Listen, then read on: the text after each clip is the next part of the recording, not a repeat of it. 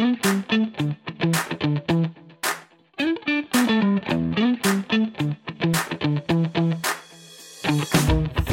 to the Lawyer Life podcast, where the personal, professional, and political intersect. Each week, we discuss a topic to help ourselves and other lawyers navigate our days with a little less stress and ideally a lot more fulfillment. On today's episode, we talk to our guest, Catherine Chang, about belonging. We're asking ourselves, what happens when a lawyer feels they don't belong? And how can we help folks that are put in that position? I'm Mike Anderson. And I'm Darlene Tonelli. Hey, Darlene, little delay there, pal. Little delay, yep, but we're good. How are you? I'm very well. How are you? I'm okay, thanks. I'm excited for this conversation, as I always am when we have our illustrious guests. I'm so excited for this conversation. There's a million reasons for it, but Catherine and I actually have a lot in common, which we will parse out through the chat maybe, but it's fun to have like a little kindred spirit a little bit. Yeah, totally. Catherine's a kindred spirit for sure. Maybe you can tell the listeners about her. What a great segue. I'm getting better. I really do try hard. Professional broadcaster Darlene Tonelli gets me to go to an intro. Okay, I will do it. Okay. Catherine Chang is an immigrant that moved from Jamaica to Canada at the age of 10. After earning her LLB, working as a lawyer, and spending her career managing student and alumni relations at a major Canadian firm, Catherine has built a unique understanding of the legal industry. Understanding the impact of being on the outside, Catherine has refocused her career to provide career coaching services to a diverse set of clients, some from unrepresented backgrounds. Catherine helps people to be their most confident self and achieve results based on their individual definition of success. Hear. How about that? And with that, we're so excited to have on the Lawyer Life podcast this morning, Catherine Chang. Hello, Catherine. Hi, Mike. Hi, Darlene. I'm so happy to be here. Thanks for doing this. Yeah, we're so pumped to have you. Oh, well, I'm really happy to be here. And this is a topic that I talk about a lot. So I'm looking forward to getting into it. The idea of belonging is something, Catherine, you brought up, is one of the obstacles that people sort of overlook, that it's not just diversity and inclusion, it's diversity, inclusion, and belonging. Absolutely. And first of all, I thought I'd talk about sort of what belonging means, and what it means to me. For me, it means being comfortable in my own skin. And a lot of that somehow has to do with connection and not feeling alone. Maybe when you're walking into a room, having people to speak to, knowing, generally, like having a general idea of what to expect. And, ultimately really not being afraid to share your thoughts or speak up. So I wonder, is that sort of what you think about as belonging also? I think now, probably the most recent example of trying to carve out belonging for me, even though I am like a Caucasian woman, I'm often in situations where there aren't that many women in the room, particularly working with tech companies and in the music industry. It's not always not always a gender balanced environment. But then on the other interesting side, I also worked with an American company for a long time, and there was a certain, being the only Canadian in the room sometimes was its own form of difference that it took me a long time to understand how to kind of bridge some of the gaps in style in business and stuff like that. So those are my experiences. And I would say the way that I felt in those experiences was this need to kind of demonstrate that I knew what I was doing. It wasn't an assumption that I knew what I was doing. I had to prove it. And that was tough. And also just you feel a bit conspicuous, even though maybe you aren't. I don't know. But that would be my experience of it. And I'm sure that's a very minor experience compared to what others experience. Well, I feel like that's a really good point, Darlene, because that is exactly how people describe it, right? Feeling conspicuous, feeling less confident. Often the things I hear is I just don't belong, or I feel like I don't belong. It's constant. And often it ends up with the I'm exhausted part, right? I'm just exhausted. And that's, and one of the things I think we should talk about is, systemic barriers that are facing a lot of people who are not the dominant group in a law firm, or especially in a big law firm. I want to make sure that we don't downplay that, there's, I don't know, many of your listeners have probably read Hadia's Black on Bay Street article, which talks a lot about those challenges, and the Law Society's report and recommendations also covered it a lot. But in terms of what we're going to talk about in belonging, I think it's more about the individual stories and why people come to me, how coaching can help them navigate this world that absolutely should be changed, and there need to be systemic changes. But until that happens, like, what do I do when I don't feel like I belong? What do you tell them? Yeah. So it's, first of all, a lot of it is being a safe space for them to talk about this for the first time. Because, I mean, think about your experiences in big firms when you had issues or you had concerns, and who would you speak to, right? Like often they, had some say over your work allocation or your reviews.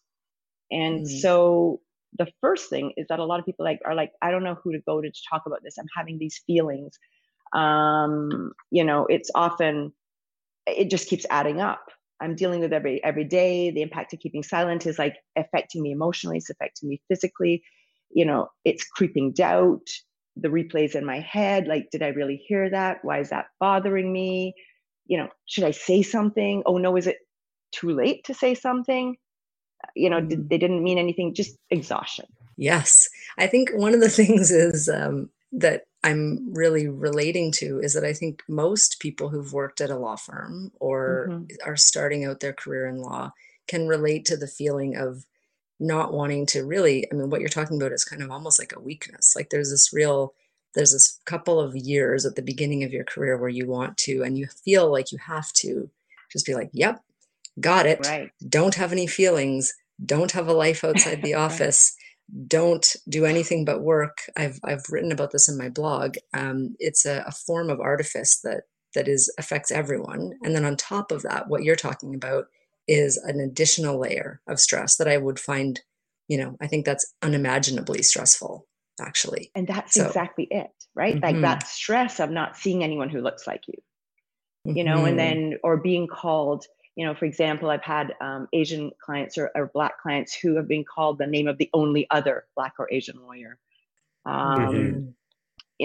Being like there's one example I remember someone told me about, like the little things, right? That other people may think wouldn't impact you, but you're with another student and you run into a partner, and the partner starts talking to the student beside you and saying, I saw your dad on the weekend, and them not even acknowledging you. Those little things, which is a microsecond and nobody else notices, right? For folks who, aren't underrepresented, especially, the white men, I would say in our industry, especially, it's hard to understand the impact of those small things, I think. And I don't know. And I'll put this to you, maybe, Catherine, it kind of feels like to me, the first time you meet your partner's parents and you go to their house and it's different and you feel like you're being observed in a different way and you have to be perfect. And you can't, like, at that dinner, you need to mind everything you're saying and channel it through this like family's culture, which is different from your family's culture. And every kind of response you get back, you analyze differently than you would if it was your own family. Is that kind of a way? And that's exhausting. You get home and you're tired. It's exhausting. From that experience. That being hypersensitive, right? That being on edge, that being, oh my goodness, I can't let them see any of my flaws. Right. And that's something that the unspoken things that exist in a firm or the firm's culture, that the culture basically forces the person to feel like they need to act that way, right? Like if I find it interesting the example of I saw your dad on the weekend, or people at a firm talking about going golfing. Right. If I came up in a culture or a family or an economic circumstance that we didn't golf, right? But instead, we cooked together, or we did another form of activity on the weekend. Automatically, I can't engage in that conversation. That's right. And that's another really common thing you hear, like the talk about cottages and summer camp, and that feeling of I can't contribute, so I'm on the periphery, right? And does anyone really like golf, or is it just like a thing that people feel compelled to talk about?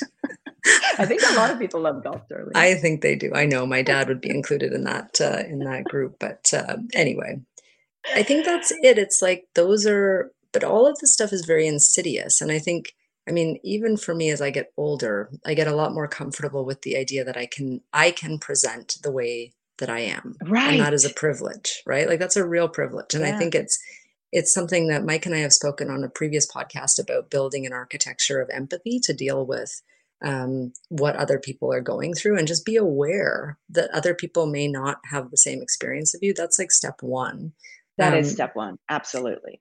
Yeah. And then you think about, if I didn't have the experience of feeling so uncomfortable in those early years, feeling like I had to present, but then I also had the experience of feeling, hey, that doesn't work for me, you know? Right. And then I had the privilege on top of that of being able to be authentic without having, I mean, there have probably been consequences, but there are consequences I'm willing to accept, and I'm still able to live the life I lead and the career that I want to have. So, and I love that you mentioned that privilege of being authentic, because I think that's something really important to realize. You know, when people talk about the importance of things like authenticity and resilience and grit, and that it's a lot easier for some people, right? Well, and I think the current firm, if you think about, you know, the current law firm model, there are some for whom that's authentic. Like there are people who are presenting authentically at work, perhaps the discussion of golf and then going to court, and I don't know, whatever the example is for the specific firm. For some at the firm, that's authentic. I think where the problem comes in is that you feel, I don't know where this pressure comes from. I would be interested in your thoughts on, where does that pressure come from? Because certainly no one sits you down at the first day of a firm, and I've worked at 2 different law firms. No one says, okay, so you know, the rule is you talk about golf, you act like this, you pretend that only work matters, you act like you don't have a life outside the office, et cetera, et cetera, et cetera. No one says that, but I think it's a pretty universal experience that that's what people think is expected of them. So where does that come from, do you think? I think, and Mike, feel free to chime in, but I mean, I feel like there's a pretty strong dominant culture in law firms, which is white and male. And I mean, I know there are a lot of white males who don't ascribe to those, but this feeling of this is the way that you are successful, the way you're going to be successful, you're right, seems to be pretty universal, right? But changing, I would say. I find that it's really hard to pin down what the definition is of a workplace culture. And the best I can determine it to be is, this is how we act and how we get things done, right? Like this is, and it's not spoken. I like, it's so hard, I think, to truly develop a culture based on the core values written on the wall or what have you, but it's actually day to day. What are the conversations and how do we work? And that ultimately, I totally agree, that's dictated by the people who are in charge. And I think that what folks who are in charge need to enable, I think if I was in that position, is certainly, if you're like somebody that's a senior partner and you golf on the weekend, fine. And you talk about it, I feel like you can't be silent on what you did on the weekend, but as well, draw out from others different things and be interested in those conversations and not prioritize your own. Could be something we work on. The only way cultures change is if actually the way that you work and the way that you talk changes as well. It's not about having a program or about a list of whatevers. It's a day-to-day small act thing. Is that fair to say, Catherine? Yeah, I think a day-to-day, you're exactly right. Like the asking about people and the listening. Like, I mean, we've all been in those situations where somebody asks you a question and you know they're not listening to the answer, right?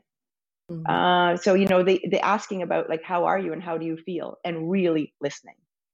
You know, the making introductions to people, you know, the making sure that people have real work with, and I mean, boy, this is getting into a big area of work allocation, but like, you know, making sure that people get access to people who are decision makers, asking for input in meetings, you know, paying attention. A big thing for me, one of them, I think is like really just paying attention. And, you know, what does that mean in terms of, does it mean not checking your phone all the time? that type of thing. What I think that we're all aware of is that this is really hurtful and painful and really impacts confidence and work performance and emotional well-being. And that being aware of that is maybe a really great starting point. I think those are great tips. And the small acts can make a big difference. I have not experienced, really predominantly a lot of outsider scenarios in my life, but there's one example that I think works for me, and I have seen the impact of people reaching out in that scenario. So when I was in law school, one of my summer jobs was at Justice Canada, the Department of Justice, and I was assigned to work as part of this bilingualism committee. With the mandate, basically, this committee had the mandate of promoting bilingualism in the department and giving tangible outputs like how to run a meeting, one pagers and stuff like that, to ensure that both Anglophones and Francophones felt like they were equally involved and embraced and able to access materials and all that. So the funny thing is about that committee is everybody was a Francophone other than me, and the meetings occurred only in French. And the meeting minutes were only written in French. And I was functionally bilingual, but not hyper comfortable speaking French. So what I found was in those meetings, I spoke way less than normal. I deferred a ton. And really, I only participated when somebody kind of invited me to and opened up the window for me to participate in English by asking me, Mike, what do you think actually speaking in English and not in French? Right. Then I would. So that's a sort of example I think that we could maybe use as a metaphor for folks that don't understand a day-to-day life of being an unrepresented person. Of literally, like it's the same takeaways I think exist. It's almost as if you're speaking a different language. Right. Yeah.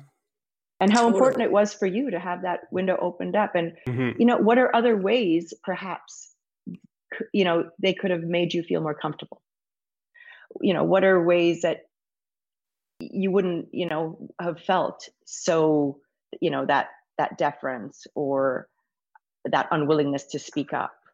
And a lot of it to me, that confidence, that impact on confidence, right? It means that you take less risks. And often, honestly, that the reality is that we need to take risks to achieve. Like we have to stretch out of our comfort zone. And so when you're limited by that feeling, and I mean, I think I mentioned to Darlene, I went to this brain-based conversation skills course, which really talked a lot about the neuroscience of, and I mean, I could go on and on, and I can give you lots of reference stuff to add for the podcast, but how it actually affects the brain when, you're under a threat state.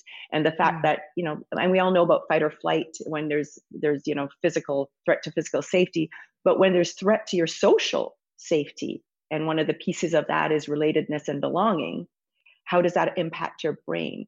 And it was really fascinating to see in terms of, that threat response decreases your perception, your cognition, your creativity, your collaboration. And, so obviously decision-making is affected, understanding recall. And in terms of law, I think it has huge consequences in terms of the ability to, a reduced ability to see issues, a reduced ability to solve, be a problem solver and work with others. And so I think this is really, really important for people to recognize that impact and think about ways that they can make their places more welcoming and a place of connection and belonging. The idea of fitting in itself is like, okay, well, I think that maybe the idea of having to fit in to be successful is almost on its face something we should be questioning, because I would say I am an infinitely better lawyer now than I was when I was trying to do it like everybody else, because that's not where I'm my best. I'm my best when you're bringing your strengths to it, right? You're bringing your real gifts and talents. But I also think that as I continue to be more authentic to who I am, that's what gives me the interest in building a model that allows people to be who they are, because I do think it's a strength. I don't think this stuff is, a side issue. I think this is core, to your point, Catherine, to the the services that we give to clients. Like, are you able to be your best for your client? If not, why not? Right? That's why it's an issue for firms to deal with. Because if an associate is sitting there feeling like they don't belong, they're not getting the right work, they're getting work that is based on an assumption about them for some reason, gendered. And imagine, Darlene, feeling it every single day. Yeah, exhausting. My response would be, I think that the more we can create the understanding that being authentic is a strength, not a weakness. Right. Everyone benefits from that. And the more, honestly, I think that part of the reason, I think it's like, until everybody can be themselves, no one can be themselves. And I think that's even true for the privileged people who don't experience feeling like they're outsiders. They're also subject to this like drive to conform, right? Like, we don't know if they all like golf. We totally don't know that. Right. So if maybe they're subject to some pressure to conform. I should mention, I was just thinking about how one client described her feeling to me. And she said it was like losing herself, becoming quieter, less confident, unhappier. And what she noticed was the unhappiness was at work and also at home, because she felt like that life was just happening to her and she'd lost control. And that was, I thought, a really powerful and disheartening way to describe it. That is disheartening. Yeah. So back to what can we do about it, right? Yes. In terms of, is that there's a real need, as we talked about a little bit earlier, about real need for a safe space to unpack the complicated feelings that go with the feeling of not belonging. Mm-hmm. And that includes a place without judgment, focusing on solutions that work for that person, that individual, knowing that it's not one size fits all, that it's about that, the individual's needs, their values, their triggers. And when people feel that others at work are responsible for work assignments and evaluations, they often remain silent and don't speak up. And so we have to recognize all of that. It's so funny. Like, no matter what the issue is that we talk about on this podcast, one major theme that comes through is recognizing individual needs.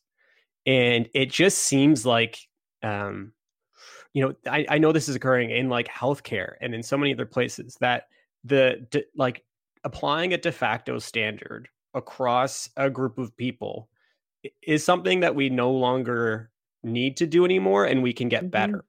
We have ways of customizing to individuals in a number of different ways, and this is another example of that. I feel like this applies to building a sort of work environment for an individual in which they thrive, and that makes the individual better. Like, we talk about having flexible time for people to work or work from home arrangements. Like, this is say the same part of the conversation of how can we make sure that you as an individual are the most comfortable, are thriving, are, feel like you can be yourself while you deliver great service. Right. So that's, I feel like oftentimes the second somebody hears, especially somebody in a power position, here's, mention of belonging, or I feel on the outside, or talking, especially if that comes from an underrepresented person, I feel like the door is shut so quickly because it is not looked at as a substantive issue.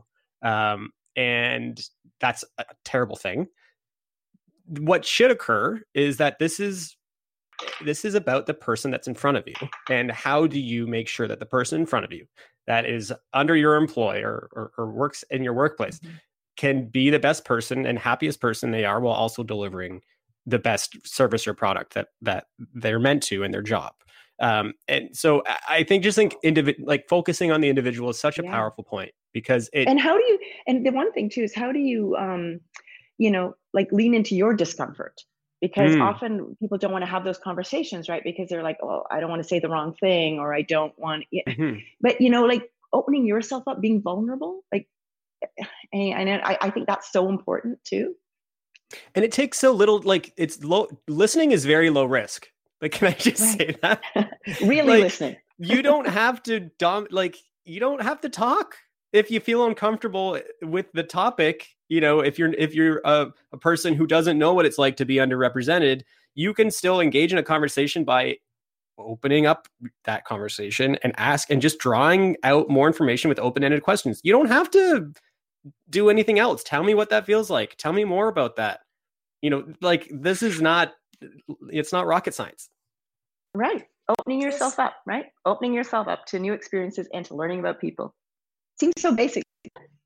And also just just catching yourself when you have a judgment. Like I was at an event last night and they had, as part of their office, which tech companies are all over, they do lots of interesting things. But at this particular office, there was a beer tap installed that's just always there and always alcohol around. And I thought to myself, like, if you had a problem with alcohol, this would not be a workplace that you'd want to work in. And there would be some stigma attached to being like, oh, I'm the person that doesn't drink, because that's the culture of this environment. But like, if someone said, I don't drink, quickly, what's your assumption? Is your assumption that they might have a problem with it and they're making a healthy choice for them? Or is your assumption that they're a stick in the mud? Right? And that's just the judgment. Like, the person needs to be supported and the judgment needs to go. And I think becoming aware of when you're making a judgment, even if it's a valid one versus an invalid one, is really helpful and is like the first step. Because some people are like, oh, my judgment is a fact. No, it's not. It's just your thought. Yeah, having perspective, right? And being aware of others, like, important on both sides, I think. Good wrap up. Sorry. Having perspective on both sides. I like it. But, Mike, is that a good summary? Of course. It's really interesting that advice is great, but often real learning and real change in behavior comes from within, and that's what I try to do with a lot of my clients, is really try to facilitate the coaching, having safe and powerful discussions where people can say their inner thoughts out loud, sometimes for the first time, and often surprising themselves. So really supporting people to try on new thoughts, feelings, and behaviors, and really trying on new thinking, so reflection, a lot of stuff about, confidence that we talk about, growth mindset. I'm sure you guys have mentioned on some of your podcasts, Carol Dweck's growth mindset, Stefan, we can, the passion for stretching yourself and sticking to it, even or especially when it's not going well, is the hallmark of a growth mindset. This is the mindset that allows people to thrive in challenging times. That's one of her quotes from her book, Mindset.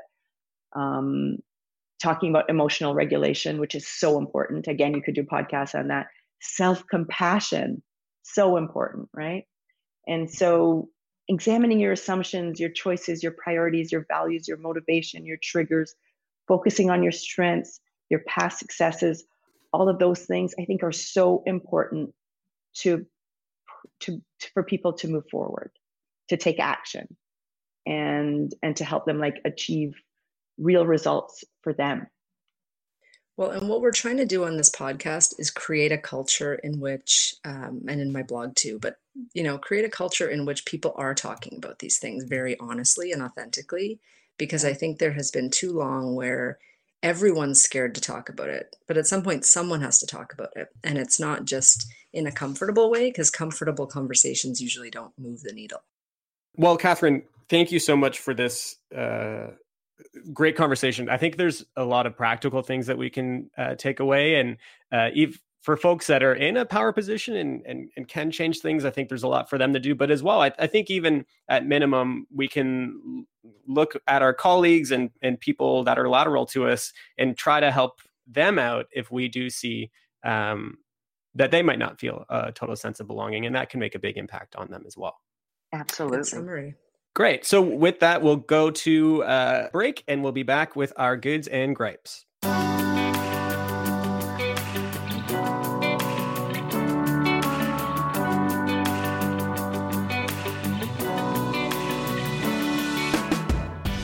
The Lawyer Life podcast is brought to you by Inter Alia Law, experienced legal counsel when and where you need us. To learn more about Inter Alia, visit the website. That's spelled INTERALIA-law.com. Thank you.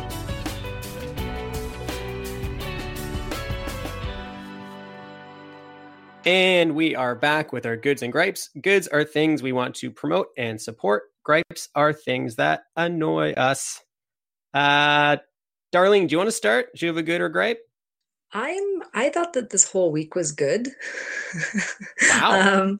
Yeah, good. I really enjoy the Darlene's summer. personal week. Darlene's week is my good. Yeah, I think that one good. I went to an event last night that was all solo and small firm proprietors interacting and talking about business and talking about how we can help each other and cooperate on ways of bringing positive change to the profession. Good. That's awesome. A real good. I really enjoyed that. And I love that in many ways we compete with. Some of us have competitive law firms, but it doesn't matter in that space. There's enough for everyone. It's a matter of helping and being a resource to each other. And it's so supportive. And I just love that. I think it's great. How about Mike? Do you want to go with your good? I have to go with the Toronto Raptors again. This is so much fun. Up 2-1. But you want to talk about belonging. I think that's one thing that people actually are focusing on. The media is focusing on the focus on Toronto, the diverse set of fan base, how everybody seems to be getting along quite well in the celebrations. It's like there's an incredibly diverse set of Raptors fans. Everybody's so coming together around this. It's so much fun. It's just fun. It's pure fun, and I love it.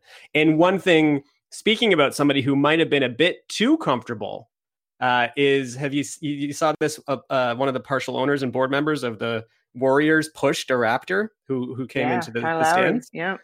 Maybe he felt a little bit too comfortable in his surroundings, and maybe you can see how that would be from a power position, a negative thing. So folks who, feel really comfortable where they're at, maybe you can overstep sometimes, like this guy did. He's out $500,000. He's banned, I think, from being at an NBA game for a year, and he's the villain of the series now, as he should be. So he should be. I agree, and I was actually shocked it's only a year. And you stole my good, Mike, because I'm a huge Raptors fan. Another commonality we have, because I'm the biggest fan. Anyone that knows me, it's so I'm really pumped. Well, there you go. So we both have Jamaican backgrounds. We both have ties to the Golden Horseshoe area, and we both are huge Raptors fans. We need to get together, Catherine. We do. Absolutely. Excellent. Do you have a gripe, Catherine? I have a constant gripe that is even now that the weather is a little bit warmer. I'm a dog owner, and I'm just so angry at people who won't pick up their dog poop. That's my constant gripe. Bravo. It's almost like Mike could have helped you write that gripe. That's a Mike style gripe. Yes. Yeah. That's a good one. That's a really good one. Great. That's great. Mike, you go. I have 2 gripes. One is actually a self gripe. It's a gripe about myself. I'll start there. In the last episode, we talked about lawyers with kids, and I re-listened to it after recording, and I realized I made a presumption at one point that every couple is made of a man and a woman, and I want to gripe at myself for that. I'm sorry, that is not the case, and I feel bad about that. So that's my self gripe. Gripe, and then general gripe. You brought it up earlier, and I talked about this with a guy on my hockey team on Monday night. That my gripe is about the cool workplaces with the beer tap or the ping pong table. No one cares. People don't care about that, really. It looks good on your website, but in the end, do you treat people well? Do you compensate them properly? Is it a positive workplace? That is way more important, especially now, as benefits programs are running out and so on and so forth. I think that we get a bit too caught up in the ping pong table, and that's my gripe. Okay, you're not a ping pong fan. All other sports, but no ping pong. No flashy. Stop. I challenge you to a ping pong game, Mike. Oh my God. Well, you will definitely win. I think that was kind of along the lines of what my gripe is. I'm actually just, it goes with this idea that work means a certain thing. And I think every industry has that. And in the tech industry, it is sometimes like we work hard, we play hard, right? Like we have the ping pong table so that we're here and can take a break. And but the assumption is kind of we're always here. That's why we don't drink during the workday. That's not what the beer tap's for. It's for after. And we're going to be here, right? Like hanging with the people we work with.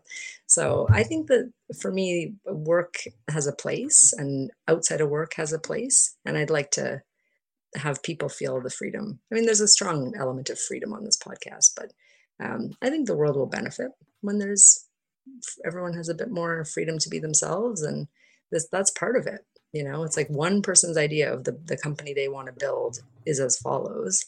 That doesn't mean that everyone else has to feel like they have to pretend they like ping pong. I agree. Right? I guess the point is this exists everywhere. It just takes a different form. So grape it up. That was a couple of good grapes, but also, yes, it's an exciting time to be in Toronto, and it's cool to see. Go Raps. Go Raps. Oh, okay.